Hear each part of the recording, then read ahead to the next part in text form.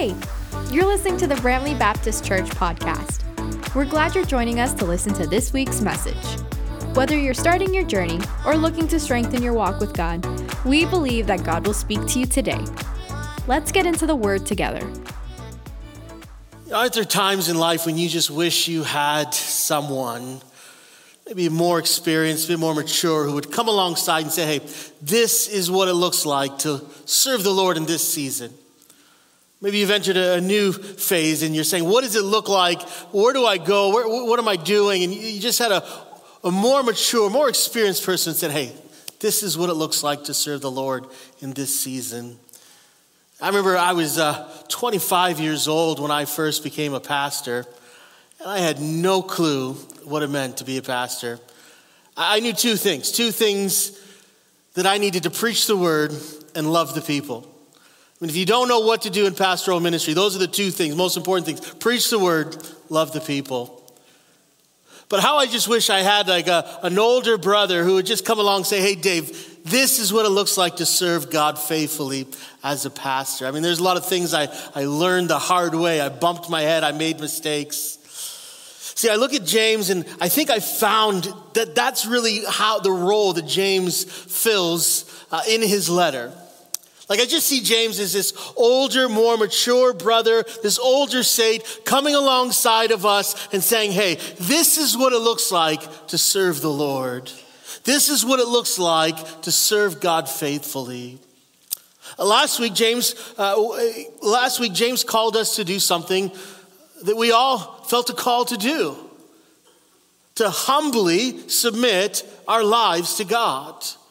It was a calling to submit to Jesus Christ as our Lord. And the question that we may be asking is, well, Brother James, what does that look like? What does it look like to humbly submit my life to Christ? What does it look like to embrace Jesus Christ as Lord? And I think that's the question that James dives into this morning. James, our brother in the Lord, he comes alongside of us. He puts his arm around us and he talks to us sometimes very pointedly, very bluntly. This is what it looks like to embrace Jesus Christ as your Lord.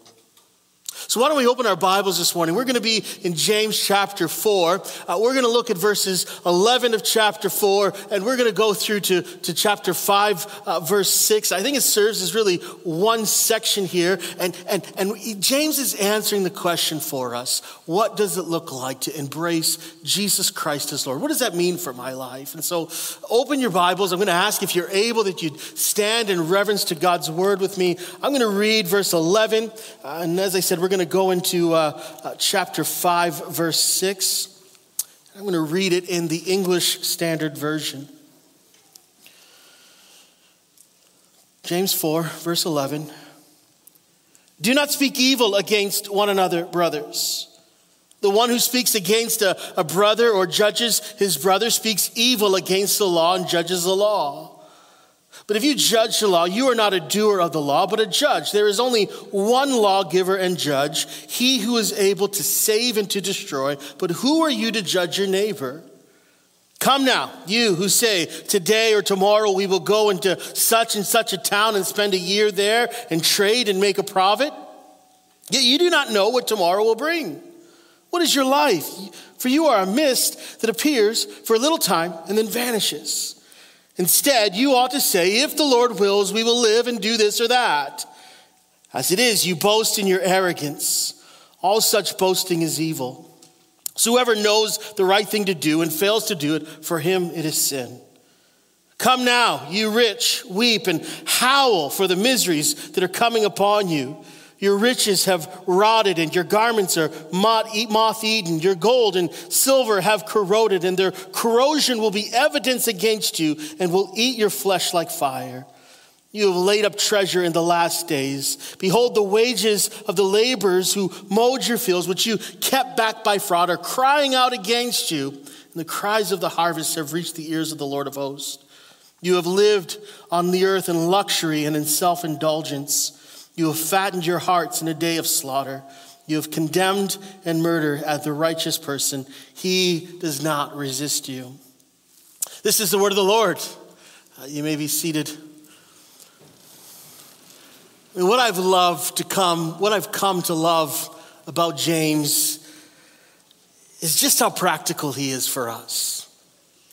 He deals with the theological, but he doesn't leave us wondering, how do we apply this to our lives? And I think that's how we can best understand this portion of James here. I see chapter 4, verse 11, all the way to 5, verse 6 is really just one section answering the question, what does it look like to live in humble submission to Jesus Christ, to truly embrace him as Lord? Because that's what James was just calling us to do, right? You remember last week and just the passage before, James was calling us to humbly submit to the Lord. So let's just remind ourselves of that. Just skip back there to chapter 4, verse 6, and hear the words of James, hear the word of the Lord one more time. He says, but he gives more grace. Therefore, it says, God opposes the proud, but gives grace to the humble. Submit yourselves, therefore, to God. Resist the devil, and he will flee from you. Draw near to God, and he will draw near to you. So you get the point of reading those words. We reread them last week, and the cry of many of our hearts was, yes, Lord, yes. I want to humble myself before you. I want to submit myself, my life to you. My desire, my longing is to draw near to you, oh God, to cleanse my hands and to purify my heart. Lord, I want to live in submission to you. And we're left with the question, well, what does that look like exactly? How does embracing Jesus Christ as my Lord, how does it impact the direction of my life? And I think James gives us three areas here in our passage, three areas where this has direct impact. James talks about accountability, he talks about trusting God's will, and he talks about wealth. Three areas that if we're embracing Jesus Christ as Lord are directly impacted. And I don't assume that these are exhaustive areas, but I think these are major areas where there's a lot of overlap. What does it look like to embrace Jesus Christ as Lord? Well, it looks like accountability. Embracing Jesus as Lord, it means that we are accountable to him. And I get that from what James is talking about there in verse 11 and 12. Look there with me, chapter 4, verse 11 and 12. It says, do not speak evil against one another, brothers. The one who speaks against a brother or judges his brother speaks evil against the law and judges the law. But if you judge the law, you are not a doer of the law, but a judge. There's only one lawgiver and judge, he who is able to save and to destroy. But who are you to judge your neighbor? See, I see the issue here as accountability. Like who is accountable to who? And the command here is that we not speak evil against our fellow believers. And we get that because James repeats that word brothers several times in those verses. And brothers, as we've come to know, is James's favorite word to refer to believers, our brothers and sisters in the Lord. And this theme of not using our words wisely, that becomes a theme of James. Obviously, in this church, there's some war of words going on in this church. And so James is writing to deal with that. And we know that because one of the emphasis has been how our faith in the Lord Jesus impacts the words that come out of our mouth, impacts our words towards our fellow believers. So if you have an issue with someone, you're not going to gossip and slander them. You're going to go and speak with them personally and with a desire towards reconciliation. That's what brothers and sisters in the Lord do. But here's what James says, that when we speak evil, when we slander, when we gossip or tear down another follower of Jesus, what we're doing is we're actually placing ourselves as judges, as over and above God's law. What law is he talking about? Well, the law that says love your neighbor. God has commanded us to love our neighbor as ourselves. So surely our fellow believer, well, they're our neighbor. And so if we continue to violate that command, what our actions are communicating is how we feel about God's law. Take this for this logical conclusion here. If we continue to break the law of God, what we are saying is that the law of God, well, it doesn't apply to us. It applies to everyone else. But when it comes to me, God's law, it doesn't apply to me. I can do what I like. Think about this now. If you had a child, many of us do, you gave them a curfew, but they continue to come home well after that curfew. What are their actions saying to you? They're telling you that your rules, your law doesn't apply to me. I'm above your rules in this house. I don't need to follow them. That's what their actions are communicating. And James is saying this is what we're doing when we constantly speak evil against a fellow believer. Our actions are saying that God's law doesn't pertain to us, that we're saying that we are actually above the law. But embracing Jesus Christ as Lord, well, it means that we are accountable to him. That we can't pick and choose which of his commands apply to us and which ones don't. When Jesus Christ is Lord of your life, your desire, your aim is to live a life that is patterned by obedience to him.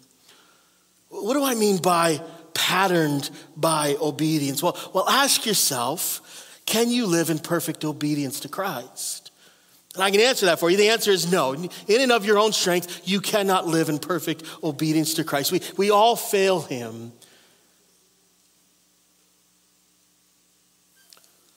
But if you looked at the overall pattern of your life, is there a clear trajectory of obedience? Like maybe you think of this as like a line graph that tracks the kind of trajectory. And each point represents a point of obedience or disobedience. And so maybe you have some valleys that you go through, but as you look at the overall chart, the overall trajectory here is that I am living a life of obedience to Christ. I'm embracing Jesus as your Lord. It's accepting, it's embracing the fact I'm accountable to him. I want to live in obedience to Jesus. And James' concern is that we are placing ourselves above the law. But his other concern is clearly that we are standing in judgment of our fellow believer. That's what he's getting at in verse 12 there. You see, he says, there is only one lawgiver and judge, he who is able to save and to destroy. But who are you to judge your neighbor? Who are you to judge your neighbor? Again, we're forced to ask that same question we asked a few weeks ago. This came up. Is James condemning judging altogether? Are believers never to judge another believer? And some would say, yeah, that's right. We're never supposed to judge another believer. But then what do you do about the passages that call us to judge another believer? What about 1 Corinthians chapter 5? What do you do with that? Where Paul calls on the church of Corinth to pass judgment on their fellow believer who is living in open sexual immorality. He's telling them to cast him out of the church until he should repent. See, there are times when you and I are called to judge the fruit that is in another believer's life. That when we have a brother or sister in the Lord who is living in blatant contradiction to God's word, we have a loving and moral obligation to address that sin in love. And the hope is that that brother or sister would repent and return to the Lord. But what James is concerned about here is self-righteous judgment. Again, placing ourselves above the law in the seat of judgment where God alone sits. In the seat of judging the state of someone's salvation. There's only one God, only one lawgiver who is able to save and to destroy, and that's not you and I. It's not for you or I to judge the state of someone's salvation, to put ourselves in the place of their eternal judgment. There's only one who is able to do that. But James's call here is for us to focus on our own salvation. Right? You and you alone are accountable to the Lord. In verse 11, he says, but if you judge the law, he says, you are not a doer of the law. And that's what we should be focusing on, not judging the law. You and I are doers of the law. Our focus shouldn't be on whether or not others are obeying the law, but are we obeying God's law? The calling is for me to examine my life. And that's not always easy. In fact, it's way easier to point the fingers at others, isn't it? To notice the glaring issues in other people's lives and not focus on what's going on in our lives. And so James is saying to us here that to live in accountability to the Lord is to stop judging the salvation of others and ensure that we're working out our salvation with fear and trembling. Instead of examining the salvation of others, check your own heart. And that's exactly what Jesus calls us to do in Matthew 7 when he talks about judging, right? Here's what Jesus says in Matthew chapter 7. He says this, he says, why do you see the speck that is in your brother's eye, but do not notice the log that is in your own eye? Or how can you say to your brother, let me take that speck out of your eye when there's a log hanging out of your own eye? You hypocrite. First, take the log out of your own eye, and then you'll see clearly to take the speck out of your brother's eye. I mean, this is a great image, isn't it? We want to focus on that tiny little speck in our brother or sister's eye, but we give no regard to this huge log hanging out of our own eye. It's a ridiculous scene, and it's supposed to be. The problem is that if you got a log hanging out of your eye, well, you can't see clearly, your vision is obstructed to help your fellow believer, and they may indeed need your help. We think of this image and just get this picture of someone trying to walk over to help their brother or sister, and they're tripping over the log while they get there. Or maybe they get there, they got this log hanging out of their eye. While they're trying to talk, they injure someone. Isn't that what happens when we try to judge others without taking into consideration what's going on in our own lives? And Jesus is right. First, focus on your accountability before the Lord. Deal with the log in your life. It may be that he's calling you to deal with the speck in your brother or sister's life. But first, you got to deal with that log hanging out of your eye. You personally are accountable to the Lord. And that's what it means to embrace him as our Savior. It's embracing the fact I'm accountable to him. I can't sit in judgment of anyone else's salvation. My first job is to judge my own walk with the Lord. Here's the second area that James starts to deal with. And embracing Christ as our Lord means I'm embracing his will for my life. Embracing Christ as Lord is I submit to his will and not my own.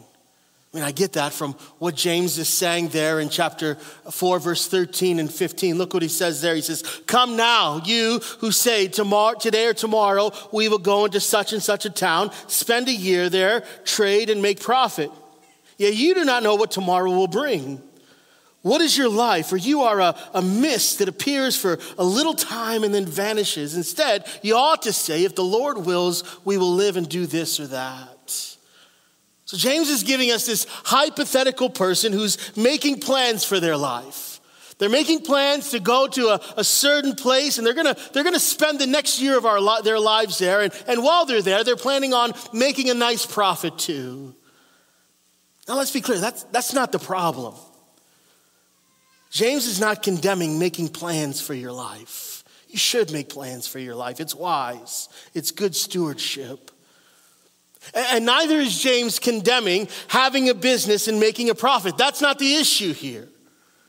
The issue is this person is making plans and boasting about their dreams and boasting about their hopes, and they have not sought the Lord's will for their life. They have not even invited him in or taken his word into account in the process of making plans for their life. The issue is this person is presumptuous. They're living for their own passions and their own desires. They're living to fulfill their wills and giving no consideration to the will of the Lord. But when you embrace Jesus Christ as your Lord, when he is your Lord, when you submit to him humbly, your life is no longer your own. You've been purchased by the blood of Jesus Christ. When you embrace Jesus as Lord, you come to realize just how precious each moment of life is. And James asked the question, what is your life? You're a mist that appears for a little time, for a moment, and then vanish. Life is fleeting. It's brief. And suddenly, when you embrace Christ as Lord, the reality of eternity, it means something to those who come to know Jesus, and our priorities shift, our priorities change. It's no longer about simply living life with my pleasure in mind, but our focus is on Christ and the life to come. Our focus when we embrace Jesus as Lord is no longer making much of my own life, but making much of Christ, of using every moment and every activity and every ambition and every dream and every hope to bring glory to his name and not my own. As the poet once said, "'Tis one life will soon be past, and only what is done for Christ shall last." James is saying that when we make plans for our lives, it should not be our own will that we should be considering, but what is Christ's will for my life? Instead, he says you ought to humble yourselves and say, if the Lord wills, if this is what God wants, we will live and do this or that. I mean, is this not the example of our Savior?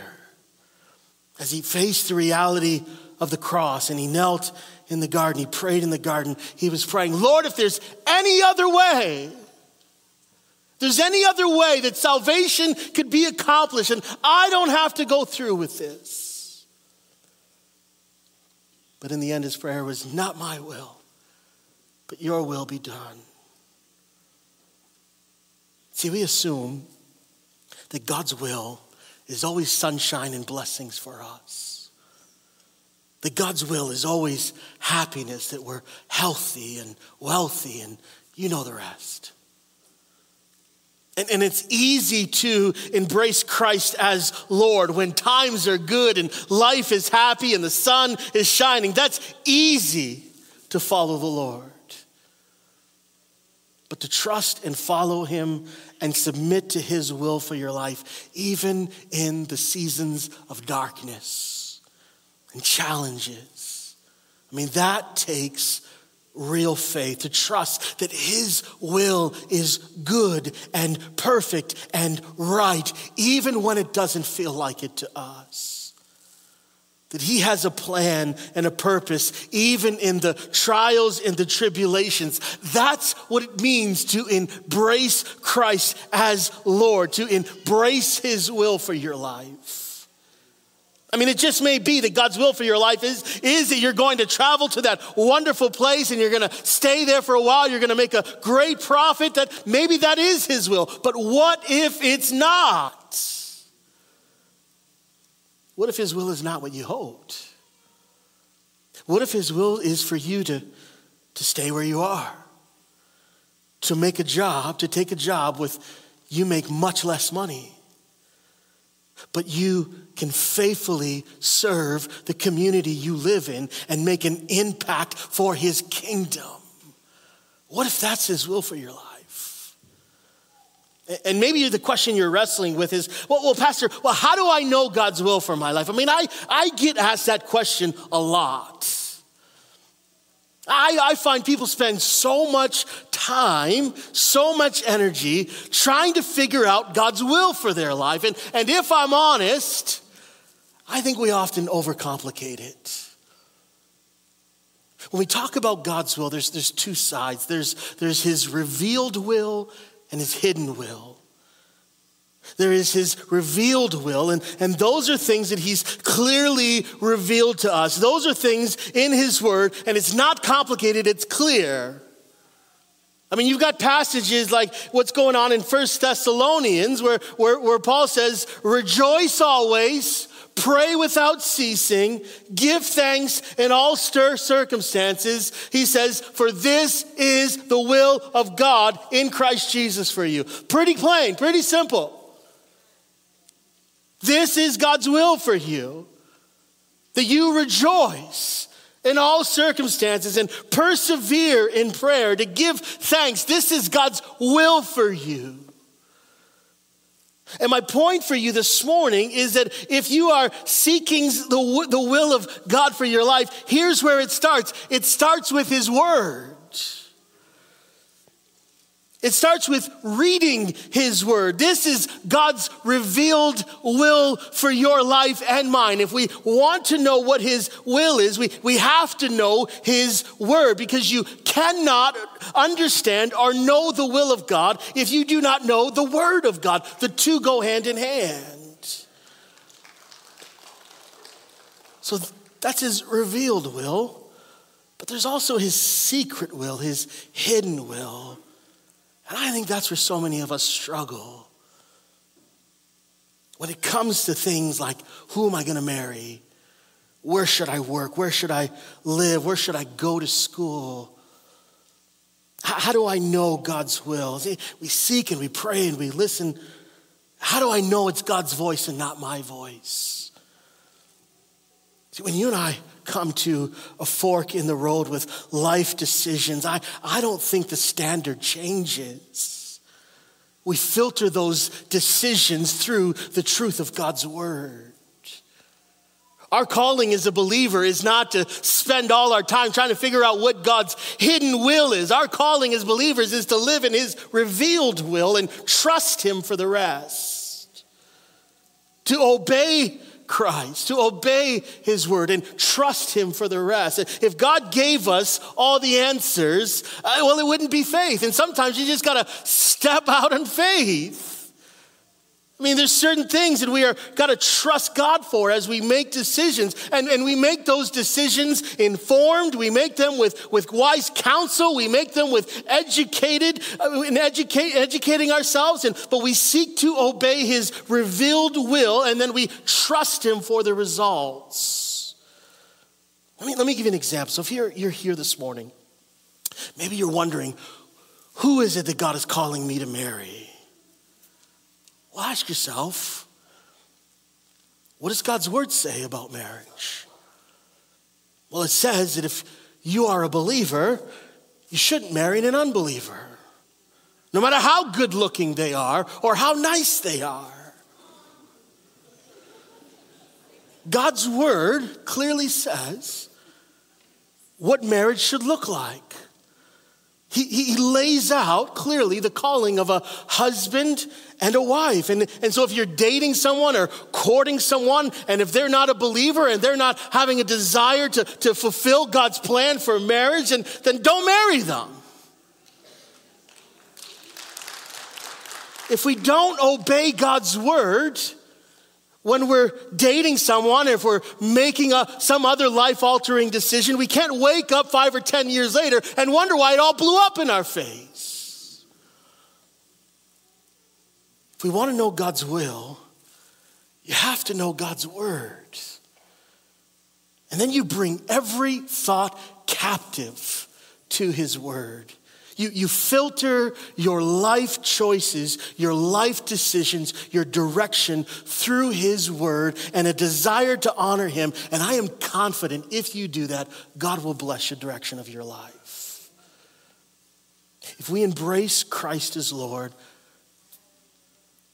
we embrace his will for our lives. Here's where James goes next. He says, if we are to embrace Christ as our Lord, it means that Christ is Lord even over our wealth.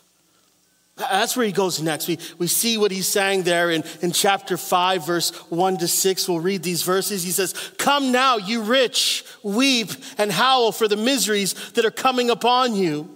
Your riches have rotted and your garments are moth-eaten. Your gold and silver have corroded, and their corrosion will be evidence against you and will eat your flesh like fire. You have laid up treasures in the last days. Behold, the wages of the laborers who mowed your fields, which you have kept back by fraud, are crying out against you. And the cries of the harvesters have reached the ears of the Lord of hosts. You have lived on earth in luxury and in self-indulgence. You have fattened your hearts in a day of slaughter. You have condemned and murdered the righteous person. He does not resist you." So light and fluffy, like James always is. But James' point in these verses is he wants us to know that if Jesus Christ is Lord, he is Lord even over our riches and our wealth. And we have to start by asking the question, well, is James condemning every kind of riches and every kind of wealth? Well, and the answer is quite simply no. James is condemning a certain kind of richness, and it's right there in the text. Just look there with me. He's condemning riches that are hoarded selfishly. He says, you have laid up treasure in the last days. You have lived in luxury and selfish indulgence and fattened your hearts. The problem isn't being rich. The problem is you're hoarding your riches for yourself and living very comfortably while there's others around you who are suffering. James is condemning this kind of riches that have been gained by taking advantage of others. Right? He says, the laborers, the wages of the laborers who mowed your field, which you have kept by fraud, the cries of the harvesters have reached the ears of the Lord. The problem is that they're rich. The problem isn't that they're rich. The problem is they've gained their riches by taking advantage of people, by ripping them off and not paying a fair wage, not paying them what they're owed or dealing with them dishonestly. He's saying you've gained your riches at others' expense. James is condemning riches that have been gained unrighteously. He says, you've condemned and murdered the righteous person. He does not resist you. So there's clearly an issue in this church of either what was going on is that there was the rich who were oppressing the poor, and there were people who were poor who were longing to be rich. And so James is writing first to encourage the poor who are being oppressed. And he's writing to encourage them and saying, God is going to bring judgment on the unrighteous rich. Vengeance is mine, say the Lord. Be encouraged. Wait for the Lord. He will deal with those who are oppressing you unrighteously. But then he's writing to warn believers about the dangers of riches. That the riches of the world are fleeting and temporary.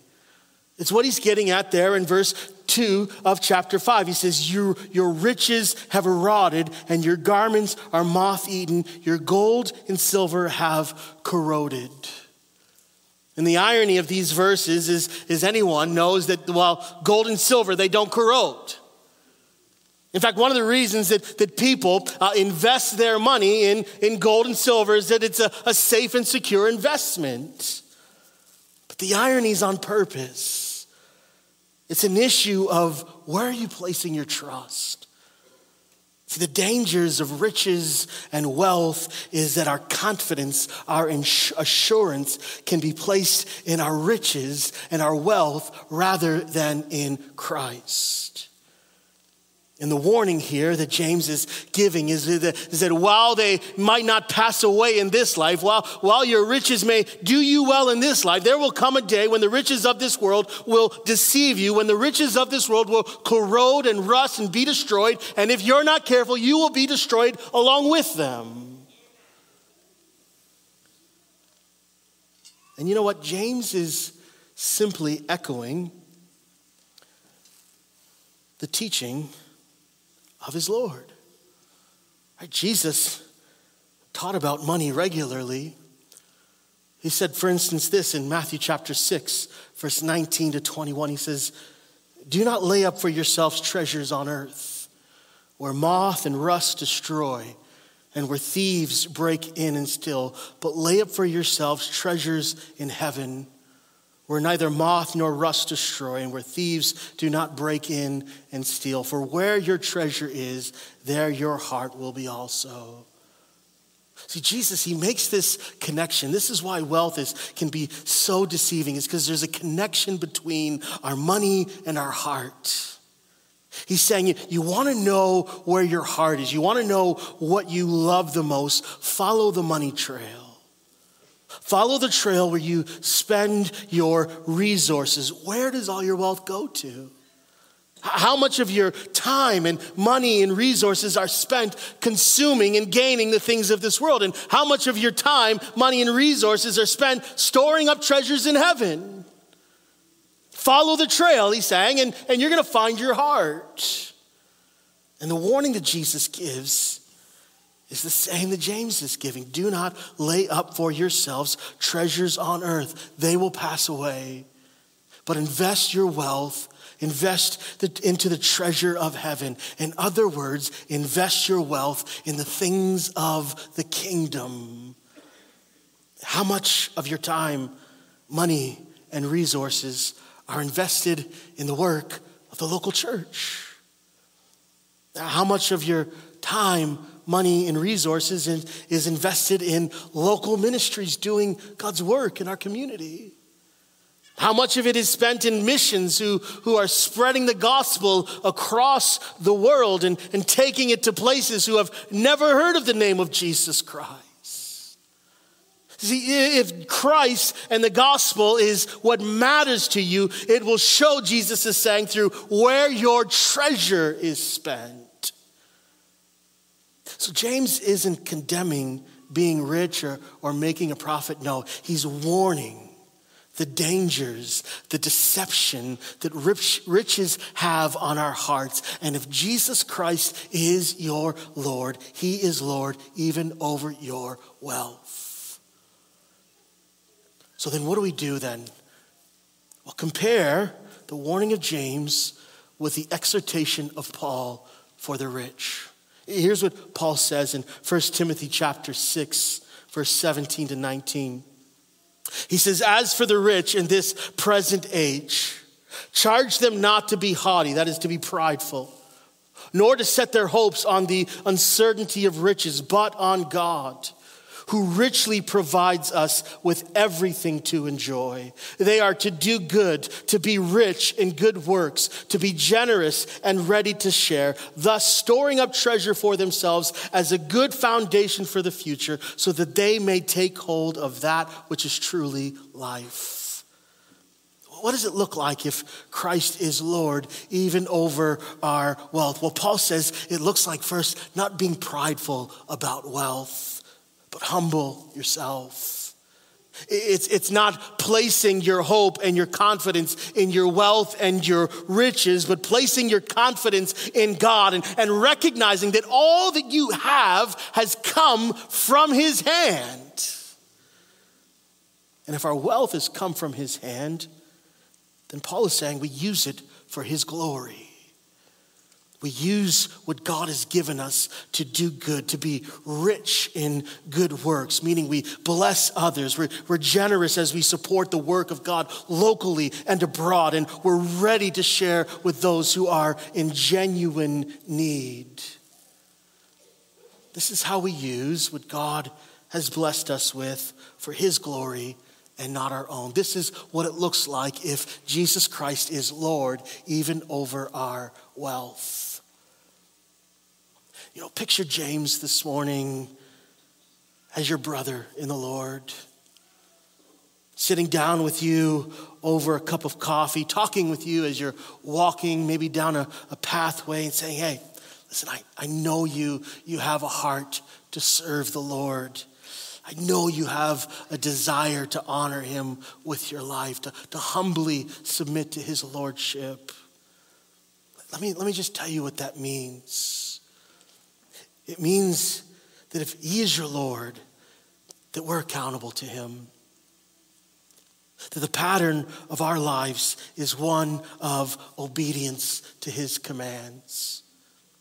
If Jesus Christ is your Lord, well, it means that what matters the most is his will for your life.